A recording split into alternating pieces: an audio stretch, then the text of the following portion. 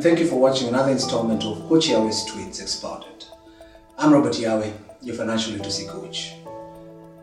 Today's tweet has to do more with your startup, and what it says is that startups are a human experiment.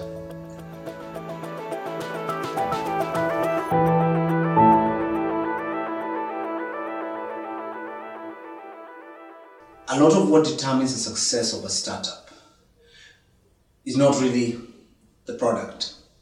It's more the interaction, the chemistry between the fellows who start up the business, the creators, the formation, the garage group, as we call it. And like you realize with a lot of more of the technology startups, is down the road one of the founder members tends to get sidelined or moved aside. And this has happened with all the great companies. You look at Apple, you look at Microsoft, you look at Facebook, which a lot of people don't know, had to drop off part of one of its founders. And it says a lot towards how to have a successful startup, because there's a lot of tension in a startup, in a way that if the chemistry does not work, then the radicalness or the freshness of the product trying to be brought to market will not make it through. And that is why 90% of startups don't make it very far. They tend to die off within the first 2 to 3 years. And a lot of it has to do just with the chemistry. The same applies to when one gets married. It's a human experiment.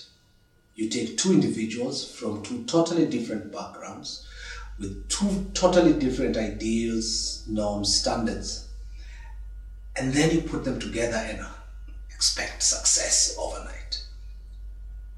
It takes a long while. I've been married 15 years and actually going 16. And the experiment still continues. You still realize newish things between the two of us. And to many, you realize they give up early enough, even on the family front, on the home front. That is why you have such a high divorce rate, high separation rate. Not only in the developed world, but it's becoming the norm in the developing world. Because you're required to be much closer, you're required to be more transparent today with your spouse than you needed to before. The same happens with your startup. You have to be transparent with each other. So the journey towards financial literacy, financial independence, financial freedom is a human experiment between you, your spouse, your children, to get on the same page.